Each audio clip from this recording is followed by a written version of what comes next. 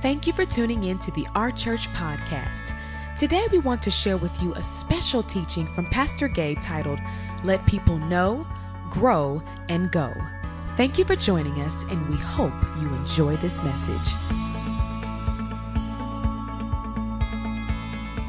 It's Pastor Gabe again, the pastor of the Our Church. I wanted to give you about three things that I've learned in my, let's just say, about 15 years of just leadership, growing as a young cat to a young man to now a man. Some things that God has always allowed me to be in a leadership position. And I want to give you about three things that I think is imperative if you're going to be an effective leader. If you have people following you, if you don't have anybody following you, then this one is not necessarily for you. But if you have people following you, I want to give you about three things. Here's a nice little, like a catchphrase to remember. Let people know, let people grow, let people go. Let people know, let people grow, let people go. Let people know, let people grow, let people go. Let people know. Let's talk about that. If you have people following you, whether you are a business owner, if you have a church, if you have a team, if you are a team at your church, if you know a team leader at your church, if you family, relationship, it does not matter. You are a leader. The first thing, let people know. It's imperative to communicate. Communication is the key to to be an effective leader. People, a lot of times we assume people should know. We assume people should know because they are educated. We assume people should know because they have a long resume. What I've discovered is, don't assume. My dad had to tell me that. You're assuming that they should know. No, communication is key. You must inform. You must teach. You must train. You must communicate. You must sit down with people and say, hey, these are my expectations. You must sit down with people and communicate your heart to them. You must listen. People don't know that you appreciate them. You have to tell them. People don't know that that you may be offended. You have to tell them. People, we always say in relationships, they should just know. They know. I don't care how long people have been around you. I don't care how long you've been dating a person. I don't care how long you've been married to a person. Communication is the key. Nobody can read a mind. No one reads minds. Okay. So it's imperative that you let people know. Let people know how you're feeling. Let your boyfriend know how you've been feeling. Let your girlfriend know how you've been feeling. Let your husband, your wife, let your church, let your team, let your team leader, let your pastor, let your business, let your employees, let your employer sit people down and communicate tactfully. Let people know. Let people grow.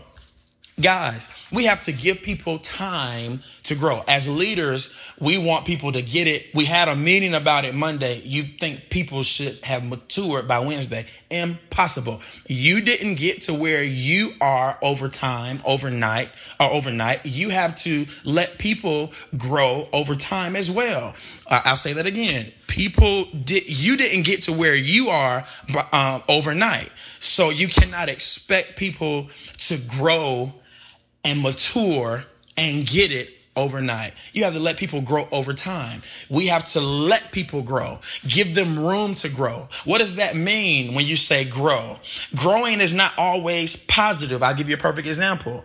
When you were a kid and you were in a size 6, as your feet started to grow, you would put your feet in the size 6 shoes and it would become painful. That's how you knew you were outgrowing the size 6 and needed a 7. So what does that mean? Sometimes growing leaders is painful. It is inconvenient.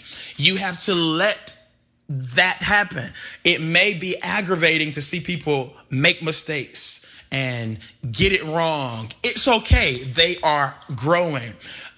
Give people an environment where they can mess up and not be condemned. Give people an environment. Let people have an environment where they can make mistakes and get it wrong. And you pick them up and you dust them off and say, hey, get back in that fight. I'm telling you, some of the best leaders and some of the best people who have changed the world, they had environments, whether it was a home environment or friend environment, family environment, church environment, whatever it was, they had room to grow. Let's not condemn people in their process. Listen, you have to understand this, that the very person that's making all the mistakes could be the next generation's leader. It could be the next church leader. It could, that person could be the next.